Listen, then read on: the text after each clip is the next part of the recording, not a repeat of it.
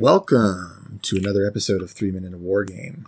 I am your host, Kevin, here with both the guys after a while hiatus. Paul. I'm Paul, and that was the most sultry introduction I think we've ever had on the show. It is Potter, and that was very smooth.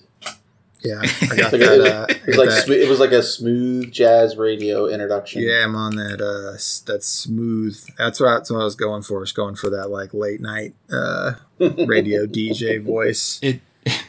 It was somewhat reminiscent of Sweaty Balls. Oh no, that's not what I was going for. All right, so it has been a while. So apologies, listeners, that it has been so long. I know we were trying to be more consistent, and we are still always, that's the goal, trying to be more consistent, but lives got a little upended. Had some health issues, I think across all three of us. And also some canine health issues on my side that kept me in a place where I couldn't really record for a few weeks. So it's been a lot. So just thanks for bearing with us, and sorry it's been so long between episodes. I think we probably owe you guys a 40K review, which this is not. That's true. That's true. I did think about that this morning, that we do need to talk about that. Yeah, we'll do that. And we have Gen Con coming up this weekend. So I'm sure there will be fun stuff to talk about at Gen Con. Oh yeah. There's definitely some things I have my eye on, but I just want to watch and see how they develop before we talk about any of it. Is it really Gen Con time already? It is. It is August. I feel like it's literally Thursday. It's August is next week. Next week. It's next week because August is Tuesday? Yeah, a week from tomorrow. Yeah. A week from tomorrow. I swear to God, when you started saying next week I thought you were going to say Adepticon. No, I'm that like fucked up in my perception of the universe right now. You have good time perception. That was half a year ago, Paul. God damn. Yeah. Geez, yeah. It's been a long week. That was when they were demoing Shatterpoint. That game is out now. Oh yeah, that's right. That's right. I remember that. That's what I'm looking forward to next week. Shatterpoint. But let's do let's get on topic. Yeah, get on topic. So Potter, what have you been up to? I know we've seen some pictures. What have you been doing? What are you working on? I think since the last time we talked, I have since sold my Old Dominion Conquest army. I have bought a city-states army, and so that's what I have been working on. I have been working on city-states. I've got half a unit with paint on it. I've got 2,000 points, so I got a decent amount of models. So I built some Gemma, I built some Thorkites, painted some hoplites, put some paint on some moo cows. So moving on a good clip. How are you enjoying? Well, we'll talk about that in a minute. We'll talk about that. Paul, what have you been up to? I finally finished after, I'm pretty sure it's almost a year, but I finally finished my master grade OO Riser because there was much adversity in the build of that. But it's finally done on display, and it looks freaking amazing. So that means that my RG scale of that was built, and now my MG scale of that is built. And now it is time to go on to the next step and get the full-on comparison. Time to get that perfect grade building. Oh boy. Yeah. It's time. It's time. I bought my new nippers, so this way I have a nice fresh pair of nippers to use. So I'm glad about that. I've also finally got to the point with my slow build of getting into it, but I finally got to 2,000 points worth of Conquest stuff, mostly painted. I to get to the 2K, I did violate a little bit of my rule of no more than 2 boxes worth of stuff unpainted. It was worth it. As long as you get back to it, doesn't matter. Yes, and in all honesty, it made me want to get back to it more. It's just, like crazy weeks. Crazy week. But yeah, so the motivation is back. You know, finishing the Gundam, I feel like really freed up a lot of hobby brain space, because I felt like it was weighing on me a little bit because it just kept staring at me unfinished. So sure, yeah. For me, I finally had my miniatures fire lit underneath me, and I haven't talked to you guys about this at all. But I've been like really getting back into Bushido. I haven't actually played a game, but I've gone back through the rules and like acquainted myself with them to the point where I'm actually comfortable talking about the game again. And I already have my Void army or warband. It's like a warband box plus anything else that's out. I have it all set to go. So my Kinshi Temple is 100% painted, the whole faction. And then I've been working on my Minimoto, which is like the tankiest faction in the game, which I don't normally play the tanky factions, but I really love the look of them, like aesthetically. And the rules are cool. The rules are really good. I think that's the faction I wanted to go with. They're like the bear. I mean, they literally have a bear model. Yeah. I've got it. That's actually a model that's on my desk right now to paint, is the bear. If I were to play Bushido, that's what I would play. Yeah, a couple Ashigaru too. So really been diving back into Bushido in a really meaningful way, like in a way that like my brain hasn't given a miniatures game in a long time. And I'm hoping to get a game scheduled because we do actually have a pretty active local crew. And Valhalla fully supports. I think they carry most of the line, so it won't be hard to like get people into the game. Especially if I'm out here in these streets again talking about a miniatures game, someone will come along. Someone will pick up the hype and they'll go buy it. Yeah. I've also been working on a Space Marine for a little project that's been pretty cool. Painting it very bright, vibrant, awesome colors. I'm looking forward to seeing that. Yep. So far it's got, I've been doing I did a really interesting undercoating, and then using inks as the primary layer, and I'm really liking the way that it looks. So then I'll get you guys pictures of that pretty quick here. So yeah, Space Marine, and then my Bushido stuff, and then also, my normal fab bullshit. I went to a big, huge, motherfucking massive tournament on the last weekend, and I've got another one coming up in October. And then so that's all. That's still rocking. And then in the card game world, we've got the Disney Lorcana game coming out in T-minus less than a month now. And my daughter's super excited for it. It comes out the same day that we're leaving on vacation, but we're like leaving on vacation. Our flight is like 5 p.m, right? And so I'll have time to go pick up all the stuff and then like take and pack some stuff. And so we'll probably be some of the first people playing Lorcana on a Disney cruise ship, and that's really exciting. Yeah, I'm planning on looking at that because I think you and I will be on vacation at the same time, because I leave the 17th to start heading out to California because I'll be going to Disneyland. That's the day before. Yeah. And so the 18th is the first day they'll have it in the parks. Yeah, so like I'll definitely look for some when I'm in downtown Disney, because I arrive in California on the 19th.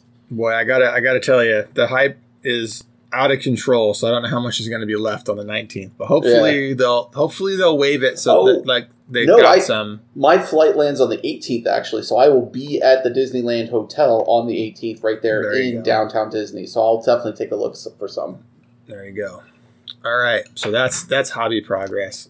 Very cool. I'm glad that we're all still getting stuff done, and you two have actually been playing a lot of Conquest, and so that's what we're going to talk about, right? Because we haven't gone back and talked about it since that first episode. And I want to approach this one as sort of a couch session just to, and I want to like ask you guys questions, and hopefully those questions will lead to some more meaningful discussion. This is going to be more of an off the cuff without a script style of episode. So strap in for some fun threads here, guys. Heck yeah, that's the best way we do it. That was like three guys with ADHD going with no script.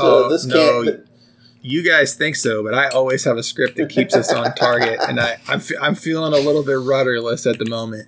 But that's why I'm trying to keep my cool, calm, easy radio voice.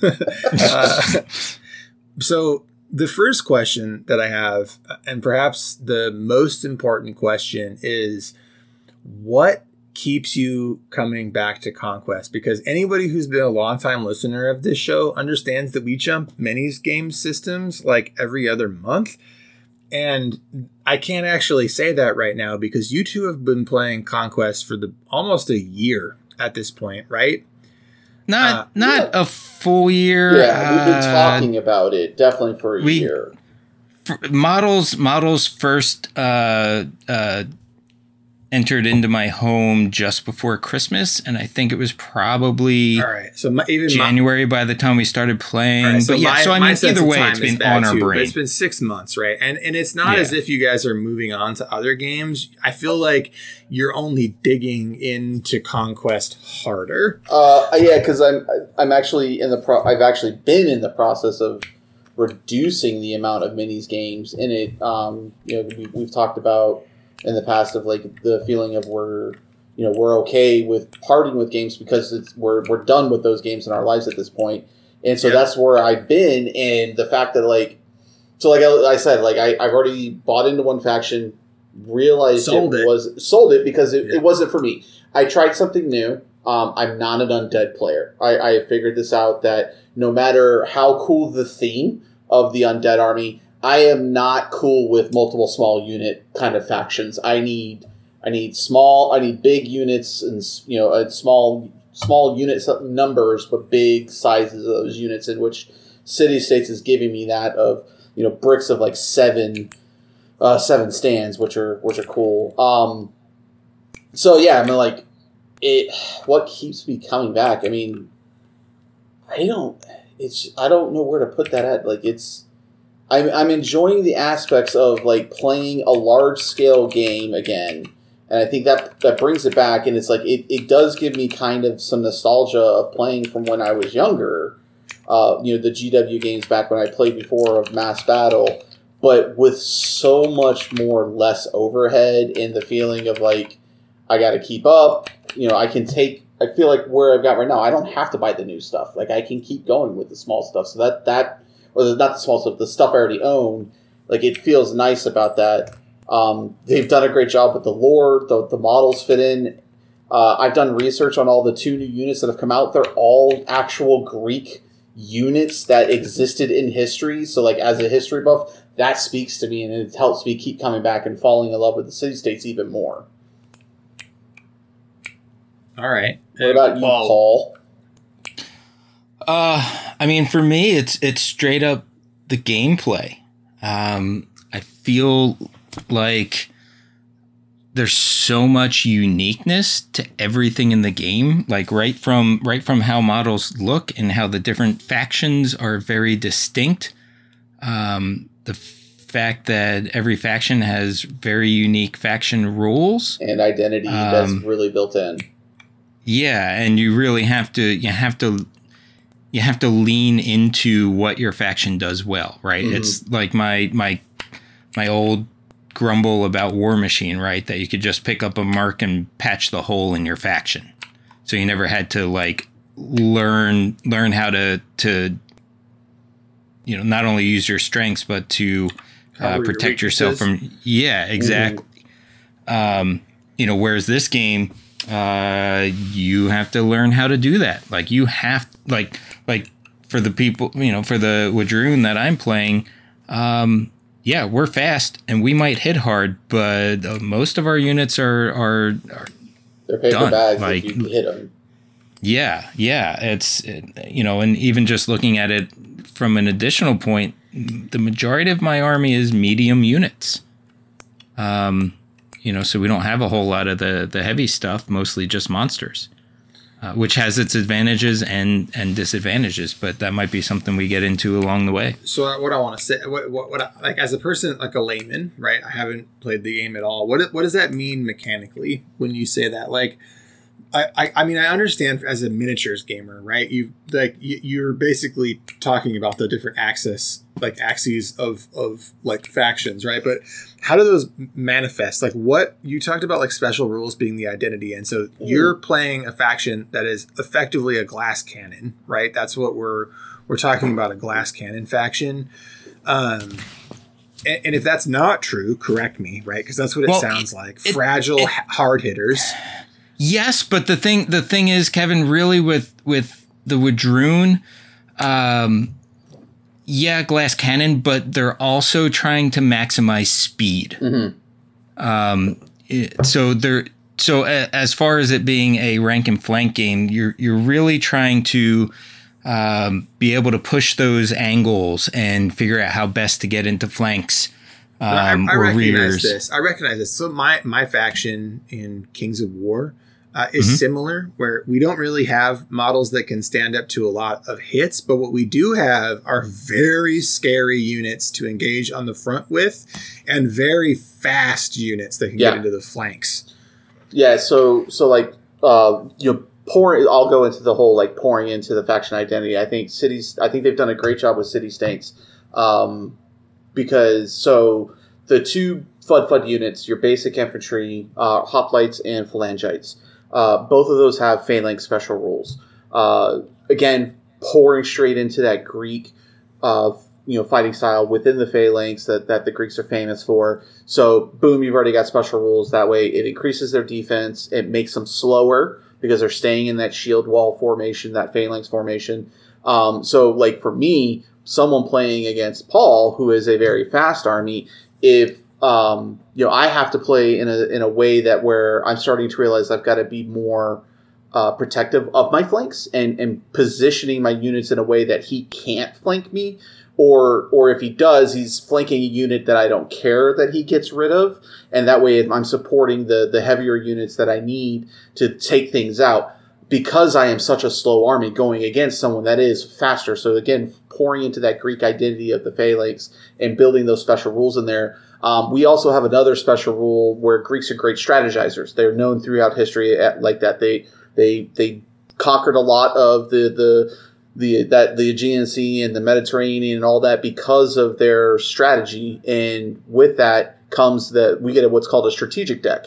So if I draw something that I built my deck, and I'm like, you know what? I really don't want this unit to go. And if I play it out of my strategic command deck, I can actually buff them with other special rules because I've got war gear on commanders and things like that. Say, hey, things drawn from this deck get X, Y, Z. So now I'm becoming more strategic. I can so it allows me to double play units. Back so that deck is unique to your faction? Correct. No one else has that in that. That is a unique city-states faction rule. And you pay points for it? Nope. I just get it because I play city-states. Now, what does is that when I pull the card out of my command deck and I put it into that strategic deck, I can only do it once per turn.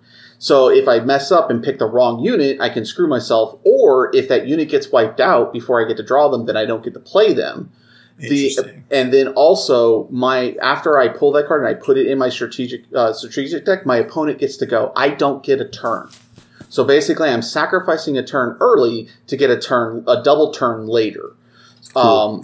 Where like if I get things more lined up, I get certain units on the field coming in through reserves and things like that. Neat. So that's cool. And to build on that a little bit, Kevin, I think since Chris and I are, we're playing two very different factions. I mean, I would say the opposite completely.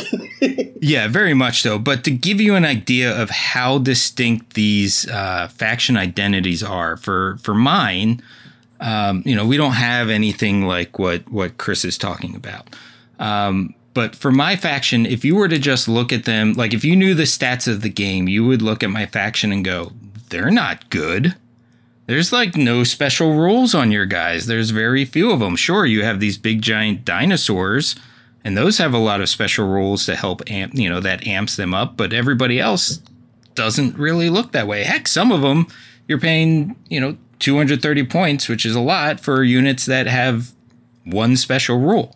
I have a feeling you're going to tell me there are special rules that you can apply during the game that aren't on the unit cards. You are 100% correct. So with the Wadroon, they're orcs riding dinosaurs, right? Yep.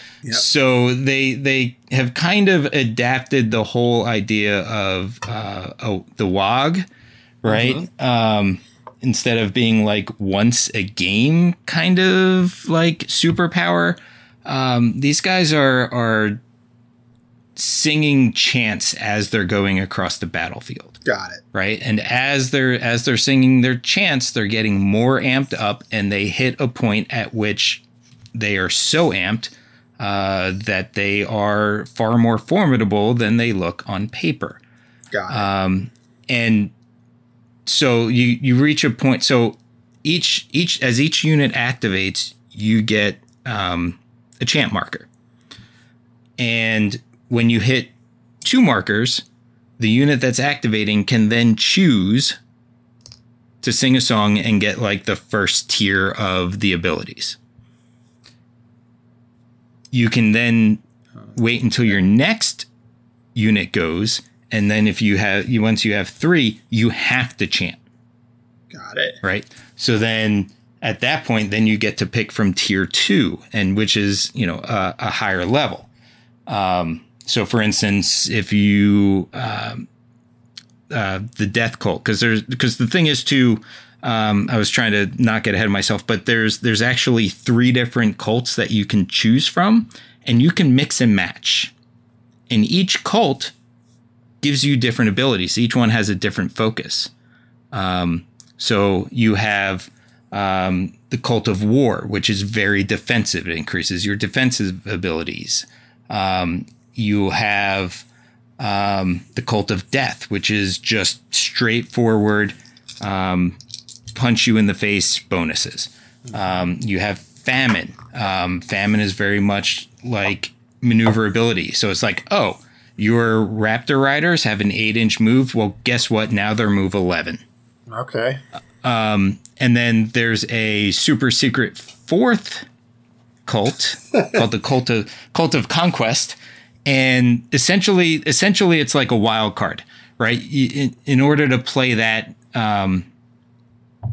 you have to either play like chants from multiple cults. So like if you have a death and a famine, you could choose to use Conquest tier 1 instead of the others. And that one just that again really leans into the idea that this army is fast, right? So, because it's giving you even more bonuses to your speed. It's kind of like the greatest hits of the other ones.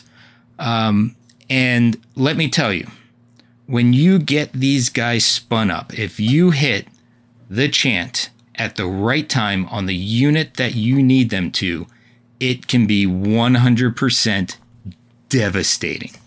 All right. But it sounds like, so what you guys are both describing to me, and I think this makes sense for why you both like this game so much, is that the thing that separates Conquest from maybe other big rank and flank games is that every faction has something that dials up player agency. Because it sounds like both of you have a mechanic that, if you execute it right, is just ridiculous, but also you can flub it pretty bad. Yes. Oh, absolutely. Like if I, because we've talked about it before, right? With the way Conquest works, you're making your deck, right? For me, I have to plan my deck so this way I can maximize my songs. Now, if I'm playing against Chris and I know exactly what unit I'm going to have my 3rd chant on, and I'm just going to get all of my bonuses, and he kills something, not even necessarily that unit. He could kill something completely unrelated to that. Now it throws off my whole deck. And I have done that to him before. And so now what I'm doing is now in my brain I'm going, fuck, how do I compensate for this? Do I throw off a chant when it's least optimal to get back on track? Do I just go and hope for the best? So it really gives you that very quick potential to have to adapt on the fly. But if you can stop somebody from messing with your stack and you control the tempo, the Wadroon are just, no pun intended, they just sing. Ha! That's awesome. And so, does every faction have a kind of gimmick like that, or is there like like Johnny Everyman faction too that doesn't? Yeah, so like Old Dominion, everybody does. Yeah, Old Dominion, they had so Old Dominion has their as the army dies, the army gets more powerful. They have abilities that are called Memories of Old. So basically, there's old skeletons remembering how to fight in combat back when they were alive, and they you have to use actions. So every unit gets 2 actions. So basically, in the beginning of the game, one of those actions, if you wanted to do a Memory Old, would take an action point, and then you could either move, attack, reform, etc. Then as models die in your army, you're empowering yourself up more. And so those Memories of Old become draw events, which means when you draw the command card for that unit, their Memory of Old automatically activates if you choose to. So draw events, you can choose it to do it or not. You get a choice. So that right there, now you're not having to spend an action on it. And then as you further get empowered, you could do more. You could take, I think you could take your draw events like twice or something like that. I can't remember it off the top of my head. Plus, also because you're dead, none of your army takes morale checks, which are called resolve checks in Conquest. So they don't care. So, which is a big part, just like in Song of Ice and Fire, morale checks or resolve checks are a huge aspect of the game because you'll lose models if you don't pass these morale checks. And the Old Dominion doesn't care. They say, F you, I don't care. I'm an undead horde of skeletons, zombies. We don't give a shit. Which, again, on par for fluff. Which is fantastic. So they've got that. Dwarves are really good at magic. You can choose, depending on who your general is, you can get one of 2 different abilities. If you take the more melee oriented what the heck is he called, the Holdreich. The Holdreich? The Holdreich. Yeah. You gotta have that Scottish in it. But for him, so there are reinforcement lines as you go forward. As your army goes up the field, you can bring your units off from the back end of your furthest model on the flanks, so that way maybe you can get up the field a little bit faster. Normally, if your opponent is beyond, if my unit's all the way up into his deployment zone, but he's got a unit near me, more towards my deployment zone, we can't do it because the units interfere. That whole break says, we don't care. We're coming off this flank regardless because we're dwarves and we're tactical. We're doing it. And they're good at magic and they've got a bunch of other things that they can take too. So yeah, every faction has its shtick. It's got its own special rules that are unique to its faction. Well, and to give you just kind of the rundown on just quickly on some of them, right? Like the Nords, they are truly your glass cannon faction, right? They are. We have to get the Alpha Strike, and everyone like they have a ton of light units, and for them, any unit that has taken a wound, they all get +1 to their attack stat. Oh, all right. Yeah. And if they have lost half, oh my gosh, I forget what they get. Yeah, we haven't played a lot of Nords. I can't remember often. I feel I want to say it's Flurry, which they get rerolls, but I'm not 100% sure. Now I gotta look that up. But then with the other faction called Spires, they're kind of your alien elf weirdness. Yep. I like those. Yeah, they're really cool, and they're their special abilities, depending on who you take as your commander, lets you get different changes to what you are bringing onto the table.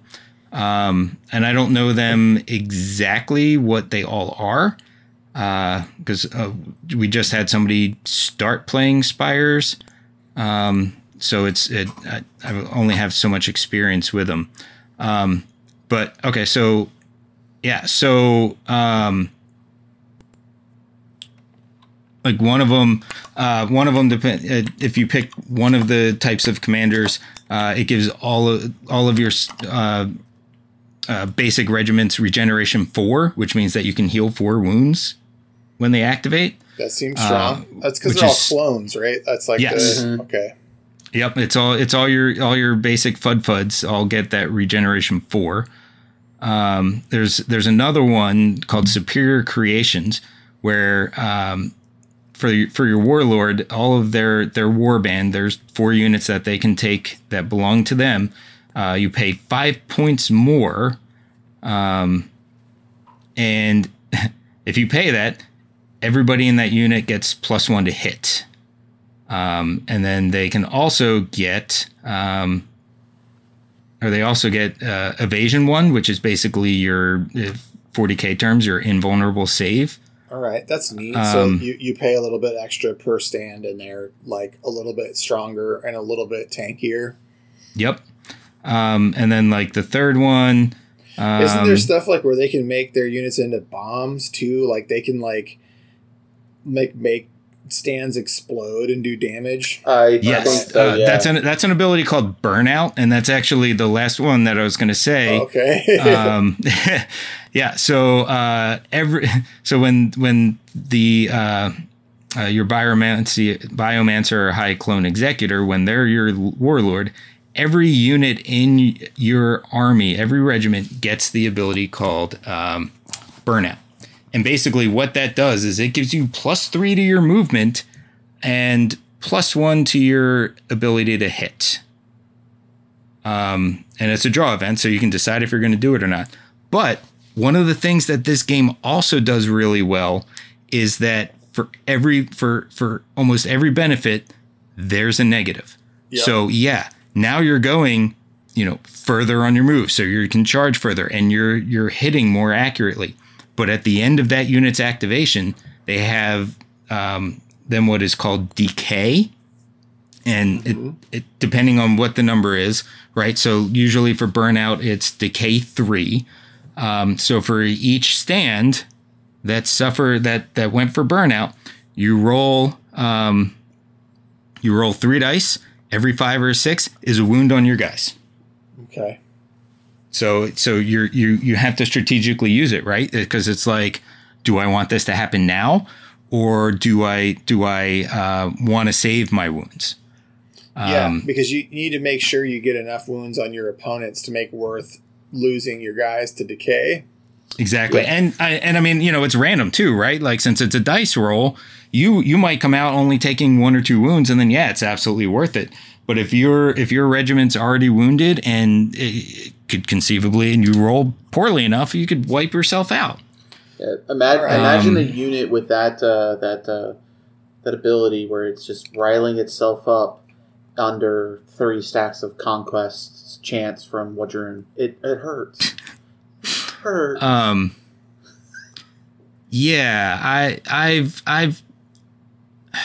as far as that spinning up with the army rules, I've done some very interesting things. But I want to get back to the army wide rules real quick. The also the humans, 100 Kingdoms.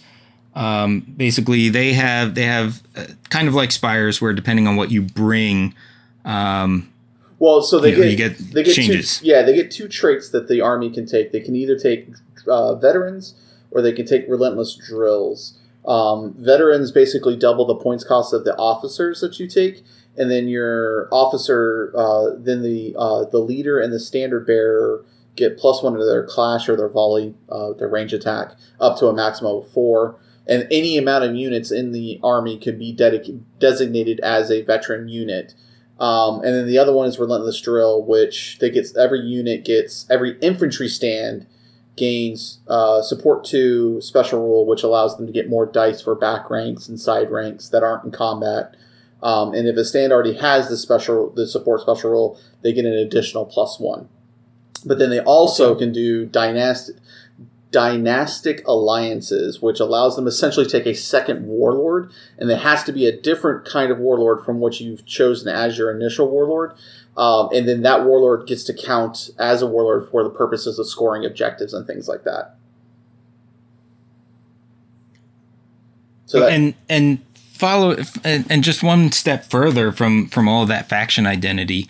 I've been doing this hobby, and all three of us have been doing this hobby long enough to have watched Games Workshop take their factions in 40K and I mean fantasy's gone, but all of those 40K factions that were very unique, right? There used to be very strong faction identity, and over time it's become a lot of samesies.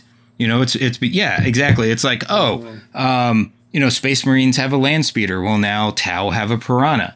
Oh, they have drop pods. Well, now Tyranids have a drop pod equivalent. So it's all becoming like the same. There's some type of equivalent, right? Like Necrons have bikes. Whereas in this game, they're like, yeah, we're not doing that. That's really cool, though, because that gives every army its very, its own flavor. Like the Woodrune, they're the monster army, right? And our monsters just happen to be giant fucking dinosaurs. Amazing. Cool. Yeah. Like city-states are the only faction that have chariots. Or right. in chariot-like units. And they've been very clear on the fact that the human army, the 100 Kingdoms, will never have a monster. Sure, because they're humans. Yep. So they will never have it, and that keeps that identity. It's just more layers of making everything stand out and be unique. Mm-hmm. Well, I mean, that's really cool, though. I really like that. Yeah, I mean, it's a huge selling point of the game for me, and one of the things that as I started looking at it more and more seriously,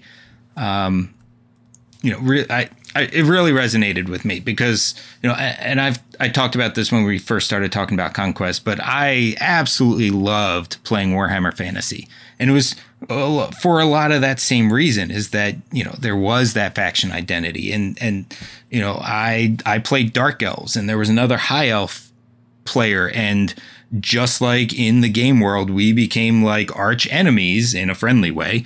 But, if we ended up playing with each other, it was all in, fuck you, you stupid high elves. And you really, it just really put you in the shoes of a commander of that army. When I started playing Dark Elves, I kept losing all the time. And one of my friends was like, you're a Dark Elf player.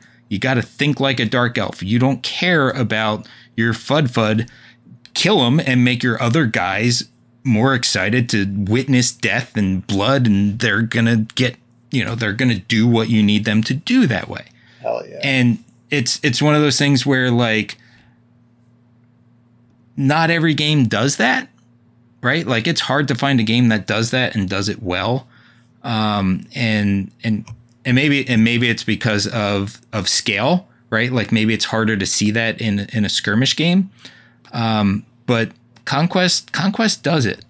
You really have to think of what your army's strengths are and how to utilize them.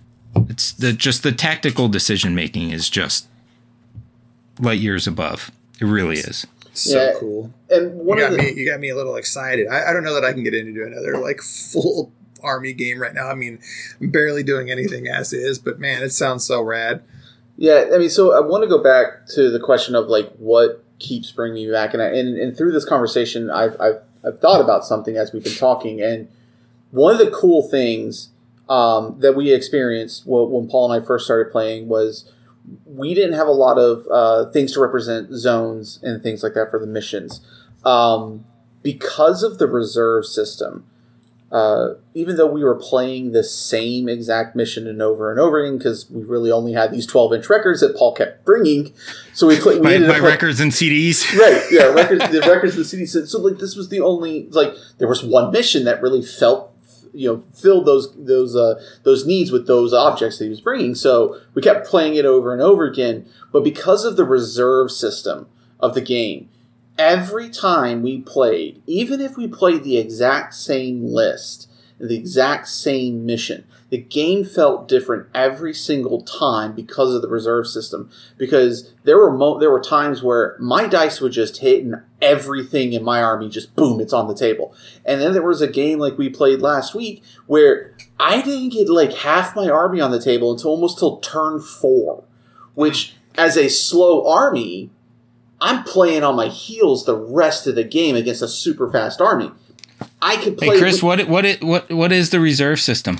So the reserve system is, and I think we've talked about it when I did our deep dive system. But for someone that's listening new, the reserve system is essentially there are specific type of units that can come out on specific turns, and you have to roll for them.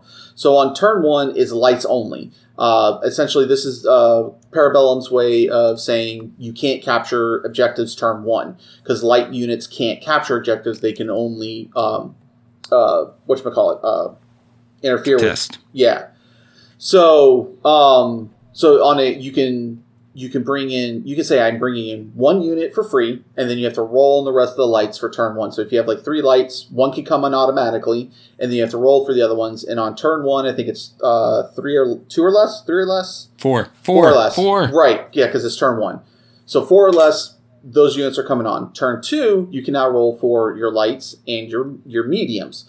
So again, same thing. You can automatically say, hey, one of these are coming in, and that's what's coming in. Then the mediums, you need a 3 or less, and the lights you need 2 or less, and then it's 4 or less on the lights, again, for turn 2. Then again, turn 3, heavies can start coming in, and again, you're getting your automatic 1, and you're rolling for the rest to come in. So, well, and at that point, all lights come on. Yes, all lights automatically come in. Turn 4, all mediums automatically come in. Turn 5, all heavies automatically come in. And then usually a typical round size is 10. So you usually go 10 rounds in Conquest. So it can be a long game, especially if you don't have, there are certain missions where they go, you just acclimate points, and whoever has the most points at the end of the game is the winner. So at the end of round 10. So again, if you wipe your opponent off the board or they concede, you'll end early. But a traditional game size is 10 rounds because of this reserve system. So, and the other thing, too, is that, 10 rounds sounds like a lot. But when your turns are going like 1 second because you have no lights. Right. And that also, I just want to point out, too, that when you start the game, there's nothing on the table. Yeah, there's no deployment. There's no deployment zones. There's none of that. You just come off the table edge, and you come off the table edge, your movement. So at the edge is where you start your movement, and you measure from there. So if your unit moves 5 inches, you better have 5 inches worth of move to get your whole stand on it. If you're only wanting to do 1 move, or you're going to have to make a second move to get the rest of the unit on. So like units that have 2 stands deep, they're going to need to move twice. All right. And like Chris said, I mean, turn 1 goes real quick. It's not like the battle. And it's great because it's like that pace of battle increasing as more stuff arrives. I always think of it like Gettysburg. Right. Like the cavalry showed up first and kind of helped establish battle lines, and then as the days went on, there was heavier and heavier fighting, and that's exactly how this game ends up playing. Yeah, I look at it as like it's the vanguard showing up first and the rest of the army coming in after. That's the way I like to look at it. Especially since there are rules in the game called Vanguard, which allow you to get units that get 3 moves on the turn they come in from the table edge because they're the vanguard coming up and fighting. Which City States has a way to make their whole army get that, with the exception of anything that has the Phalanx special rule. So that is now an auto include in my army because we're slow and I need that movement. Well, rad. So one thing I don't know that we've talked about, and it's like a thing that I don't know we talked too much about it in the deep dive either, and that's list building. Yeah, I don't think we did. You're right. Yeah, and so one of the things that sort of always kept me away from this game, like I get excited, I start reading rules, I'm like, oh, this seems really good, and then I get into list building and I nope right on out. I'm curious why. I think I just bounce off it. I think what happens is I look at all of the points. I'm not clear on force organization or what I'm required to take or not required to take. And it's unclear to me like what costs what. And that could be as a consequence of the last time I looked at it was like at 1.4 or 1.5. And we're like way past that now, right? So yeah. But I just was hoping that one of you could, or both, right, could talk about list building in a way that makes it a little bit more easy to understand, or just like how, like what the concept behind list building is, how it works, and like what some of the finer points of it are. So even before we get into any finer points or anything like that, I'm going to tell you right now, the free app makes it so much easier. Yes. So yeah, because it's nice because it not only allows you to list build, but it also checks your list building as well too. So if you do something wrong that's against the rules, it will tell you. So it fact checks your list for you, which is great. Okay. So here's the thing. Here's the basics of list building for you, Kev. Your overall, you have the overall commander, your warlord, right? And then so he's like your main big character. You can have multiple characters. They can't all be a warlord. You can have two if you're 100 Kingdoms. But kind of like the best way to think about it, if you need a comparison from a different game, is it's somewhat like Wild West Exodus, where every character has 4 slots that you can fill. Right? So each character can bring up to 4 regiments. And there's certain ones that they can take, right? So you might have a guy who is, he's meant to be speedy. So all of his units are more on the speedy side of things. So it kind of becomes thematic. And even within that, it breaks down just a little bit more because there are 2 types of units. There's what they call mainstay, and there's what they call restricted, right? So your mainstays, you can take 4 mainstay units or regiments in the warband, right? Which is what their group is, right? It's a warband. Yeah. But the restricted ones, even just from their name, they're restricted. So you can only have if you have to have a mainstay unit for your restricted, right? So yeah, they got to be a 1-to-1 ratio. Yes. So you can have so essentially the most restricted units you can have is 2. Got it. Right. So that allows you to say, "Ooh, this unit would be really strong with this commander. So for them, it's going to be a restricted unit." Okay. Right? Because if they had 4 of them, it would just be devastating. Broken. Yep. Right. Or, you can even just say, all right, well, this one isn't going to be devastating and broken with this commander. So you know what? That's going to be mainstay. And they also, it can also be thematic. The other really cool thing that it does, and this is very apparent in the Wadroon, is that you can take a seriously strong unit and make them really hard to fit on the table. For example, I have this ranged unit. They're called slingers. They have an 18-inch range, which is one of the longest ones in the game. But some of their special rules, they have an ability called torrential fire, right? If you get into half range, for every 2 hits you do a 3rd hit. Neat.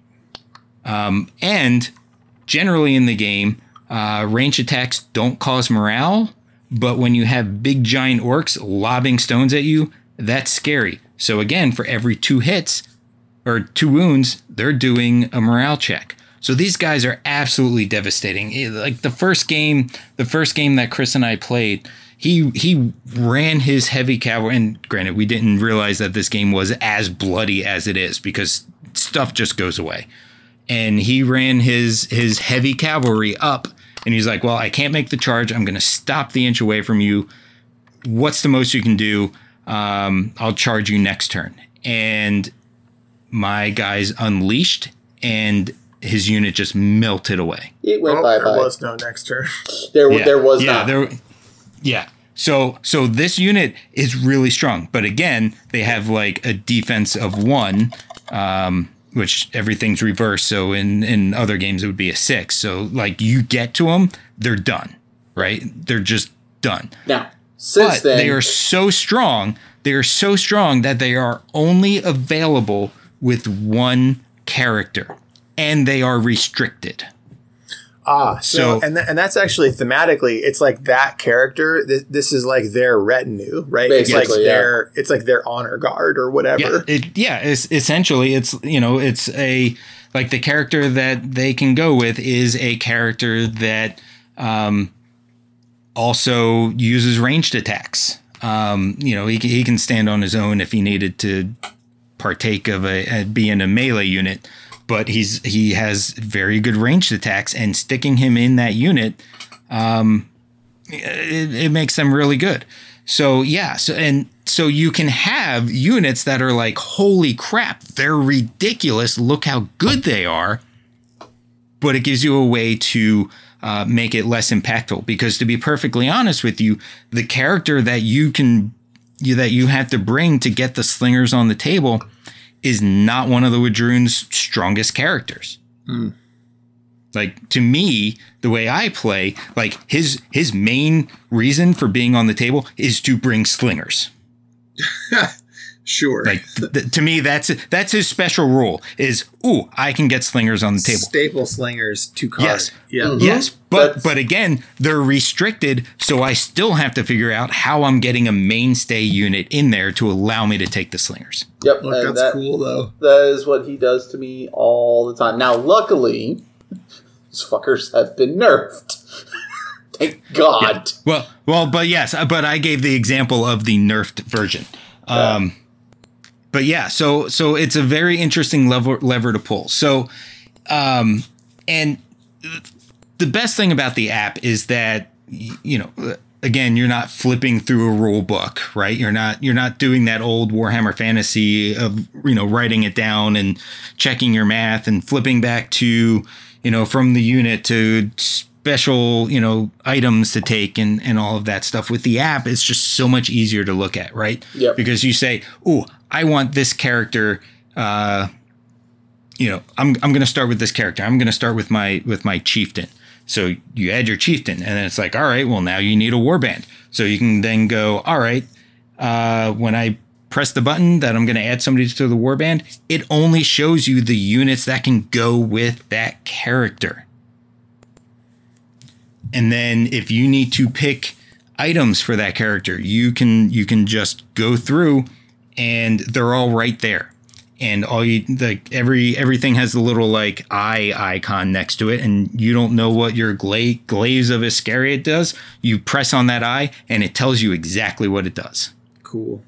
All right, so the app helps a lot. And the nice thing with the app too is when you add like an officer or a piece of war gear or something that enhances your stats or gives you new abilities, the app will automatically add it to your stat lines, your war, those special rules. So like I've got a helmet that gives me allows me to ignore inspire. So like that special rule would be in my listing if I take that in the app. So when you print these out as well too, it's all there for you, so you don't have to refer back to it if you need to. It's all on your line. All right. Yep. All right, and so I am feeling a lot better, and I have also had another question at the back of my mind, and I think it'll probably be the last question I ask, because this will maybe take a while to answer, but I hope you do like this question. So you've been playing the game for a while now, Chris. You've dropped and restarted an army, so you are talking to a person that is interested in buying into Conquest. What are 1 to 3 things that you wish you could tell yourself 6 to 7 months ago before you started getting in about the game, right? So, or about buying into it, like how to get in, what to do, what steps to take. I would definitely look over the Army special rules. The rule of cool may not apply to this game as much as it does to others. Because normally I tell people, like, what faction looks cool to you, take that and play it because you're most likely to stick with it. As much as I loved Undead Romans, didn't fit my playstyle. So I would definitely make sure you're looking over the Army rules to make sure you're picking something that's going to go well with how you like to play. That's going to be my first piece of advice. Second piece of advice is take advantage of the Army boxes that they have. They're really good deals. They can get you a good starting point to play the game. Are they functional? They are functional lists. They 100%. They are 100% functional lists. They give you a commander, and they give you some of them are up to 4 units, some of them are up to 3. Just depends on what you get. But they are very much 100% functional armies to play at like a 600 or 700 point cost list. And then point 2 is stay there for a while. Stay there, learn the core rules, learn the functionality. Don't branch out too fast. Stay at like 600 to 700 points. Even though I was in a manic phase of buying when we first started, and I was buying everything, we still played small, and I think it's really helped me learn the game as I've gone. The fundamentals. Yeah. All right, Paul. How about you? As Chris was talking, I had the revelation, and I don't know that I would have thought about it, but he's right about these Army special rules, right? Because so many times, one of the reasons why you're told, oh, go with the rule of cool, is because just from paper, if you're new to a game, it's hard to tell how an army, what their, proposed design, space is. Yeah. Whereas, like, being able to look at the Army rules, it's a pretty big tell as to what your faction is going to do. All right. So I think that actually gives you a place where you can start a little more knowledgeable without having to get into the nitty gritty, right? So rather of individual stats. But the funny thing is, we're still talking about rule of cool. We're just, instead of applying it to visuals, applying it to the concept of the Army rule, right? Yeah, so absolutely. When you look at the Army special rules here, whatever applies to you as the coolest set of special rules is probably the right army to choose. Yeah, rather than aesthetically. And you're going to be a whole lot closer to saying, "Ooh, yeah, this is the right army for me." So I think that is a brilliant way to start. Okay. I think, gosh, I mean, I'm seconding everything Chris said, right? Like, take that time to go slow, right? Start small. It is now. There are a lot of rules, right? Like, there is a lot of stuff to learn, and it is rank and flank. So sometimes some things can get fiddly, right? As far as charging into a flank or that type of stuff. And I don't know, no rank and flank game is ever going to truly like solve that. But as you play, it gives you that ability to learn that without having as much of a cluttered table. So I found that it really gave us the opportunity to say, all right, well, we have this space. How do we use it? Right. And then slowly but surely we started filling up more of that space. So now it also becomes, all right, well, I kind of figured out how to do this, but now I have to do it. And am I going to block myself in? How do I do it? How do I make all of my stuff, is this going to be my anvil? And if I have my anvil, how am I going to get my hammer there? So it builds it up for that. And again, in that light, and this has worked very well for me. I am essentially still playing the same list from my first game. Yeah, you just bolted on new things to it.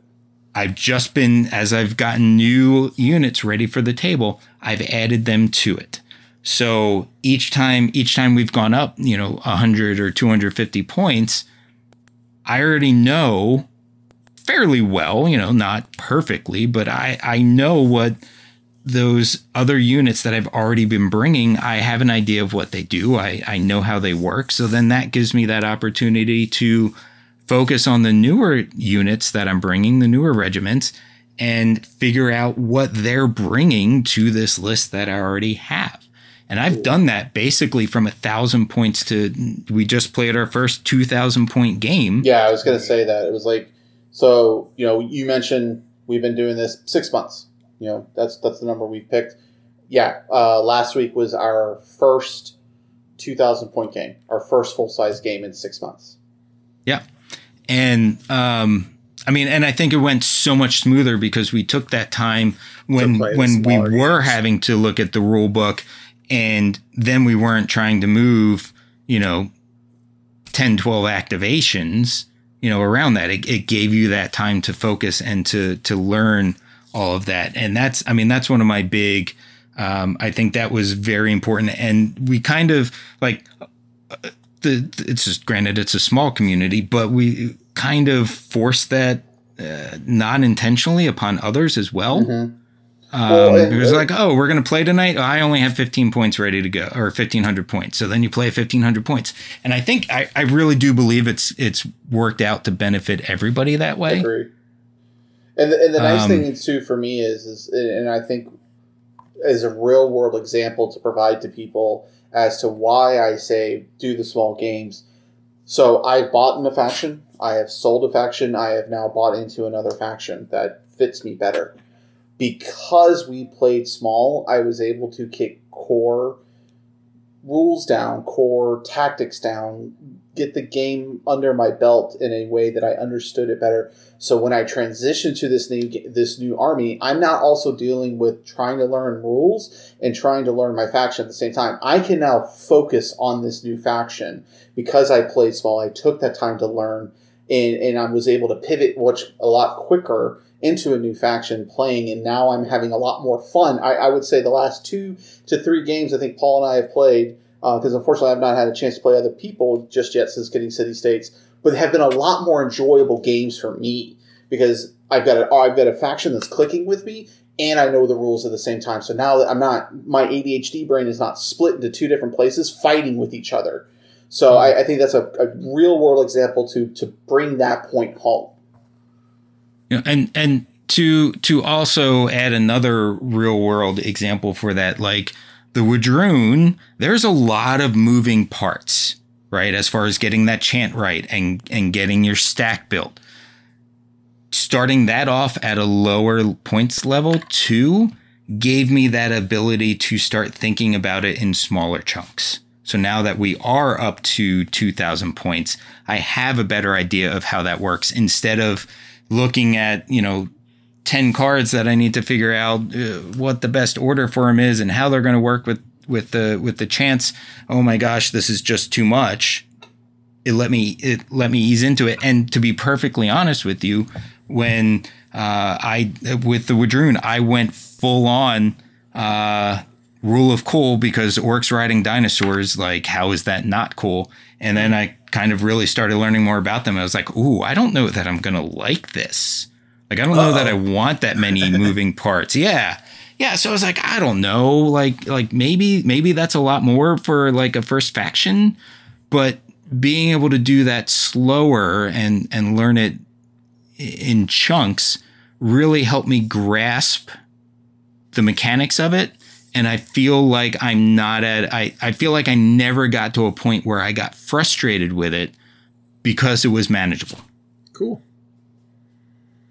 Well, that's really, so I'm going to just to step back, really what it is it's start small and do a little bit of research before you just dive into whatever the coolest looking faction is, right? So get an army box after you've read the unit special or the army special rules to get an idea of what you might like. Like for me, I look at the models and I'm like Nords, but that might not be what I want to play just because I like them aesthetically. They might not be the best for me mechanically.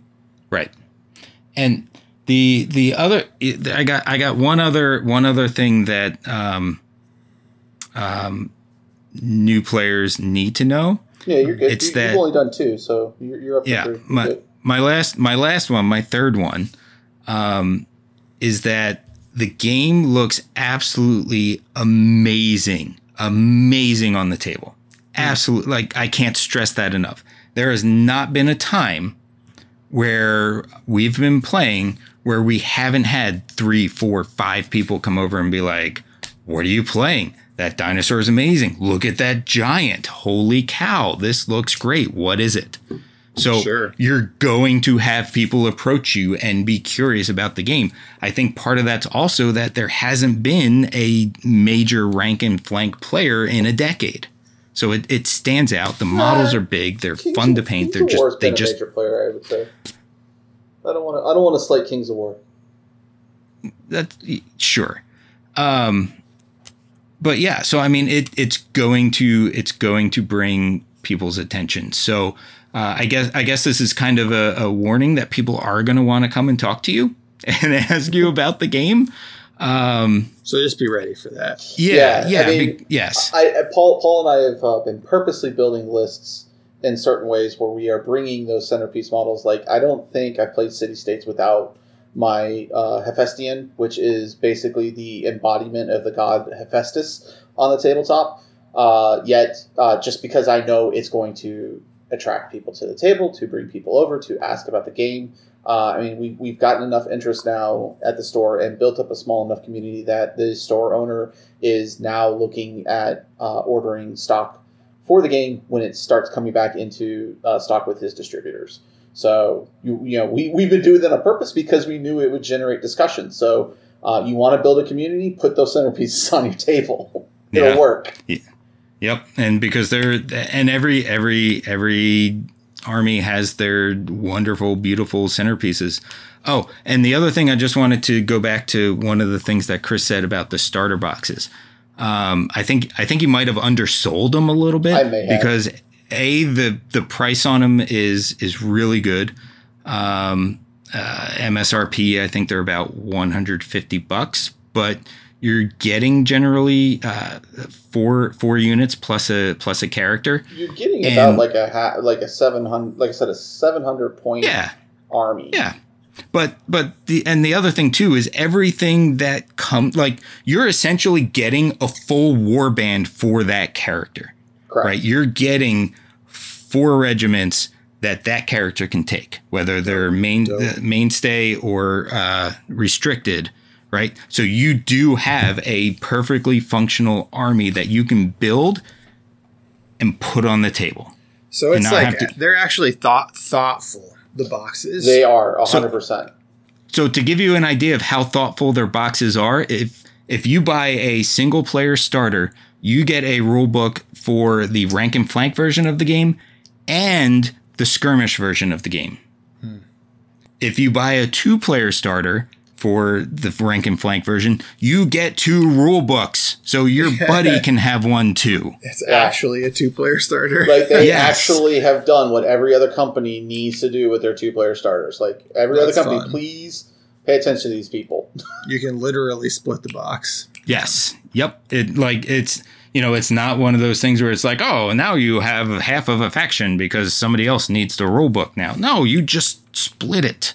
Yeah. So they're like the hate to say it this way, but they're kind of like the anti-GW, right? They're giving players what they need to have a good time with the game. And again, all their resources are free online as well too. If you don't want those rulebooks, the rulebook is 100% downloadable for free online. All the army special the rules change a lot too, right? So like they're pretty like as near as I can tell, they have pretty frequent updates. So it's good to keep up digitally anyway.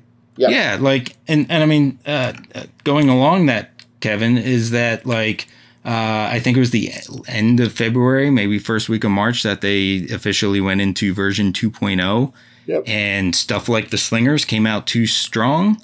And it was, I think, end of May, mid-June maybe, where we got an update that needed to happen and bring some of those overly strong units in line. Nice. It's good. So it's not as if they knee jerk either, right? They actually take the time to do a little bit of data collection to make sure that the models are overtuned. Yes. But I mean like that batch were egregious, right? Like it was the type of stuff that anybody who's playing would be like, yeah, that needs an adjustment. Sure.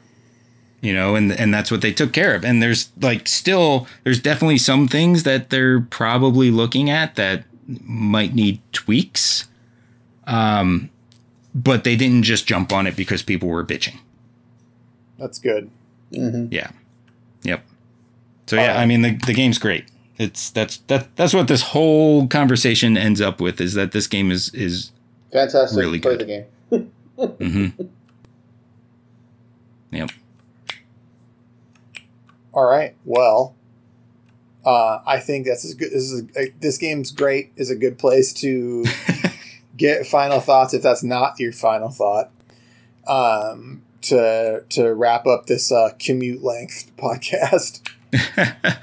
I mean, honestly, for me, my final thought is that I always felt I was always sad that fantasy went away, because I some of my favorite memories of playing games were with fantasy, and I feel like this has brought that back into my life, and I think that's one of the reasons why I am so excited about it. Awesome. Potter?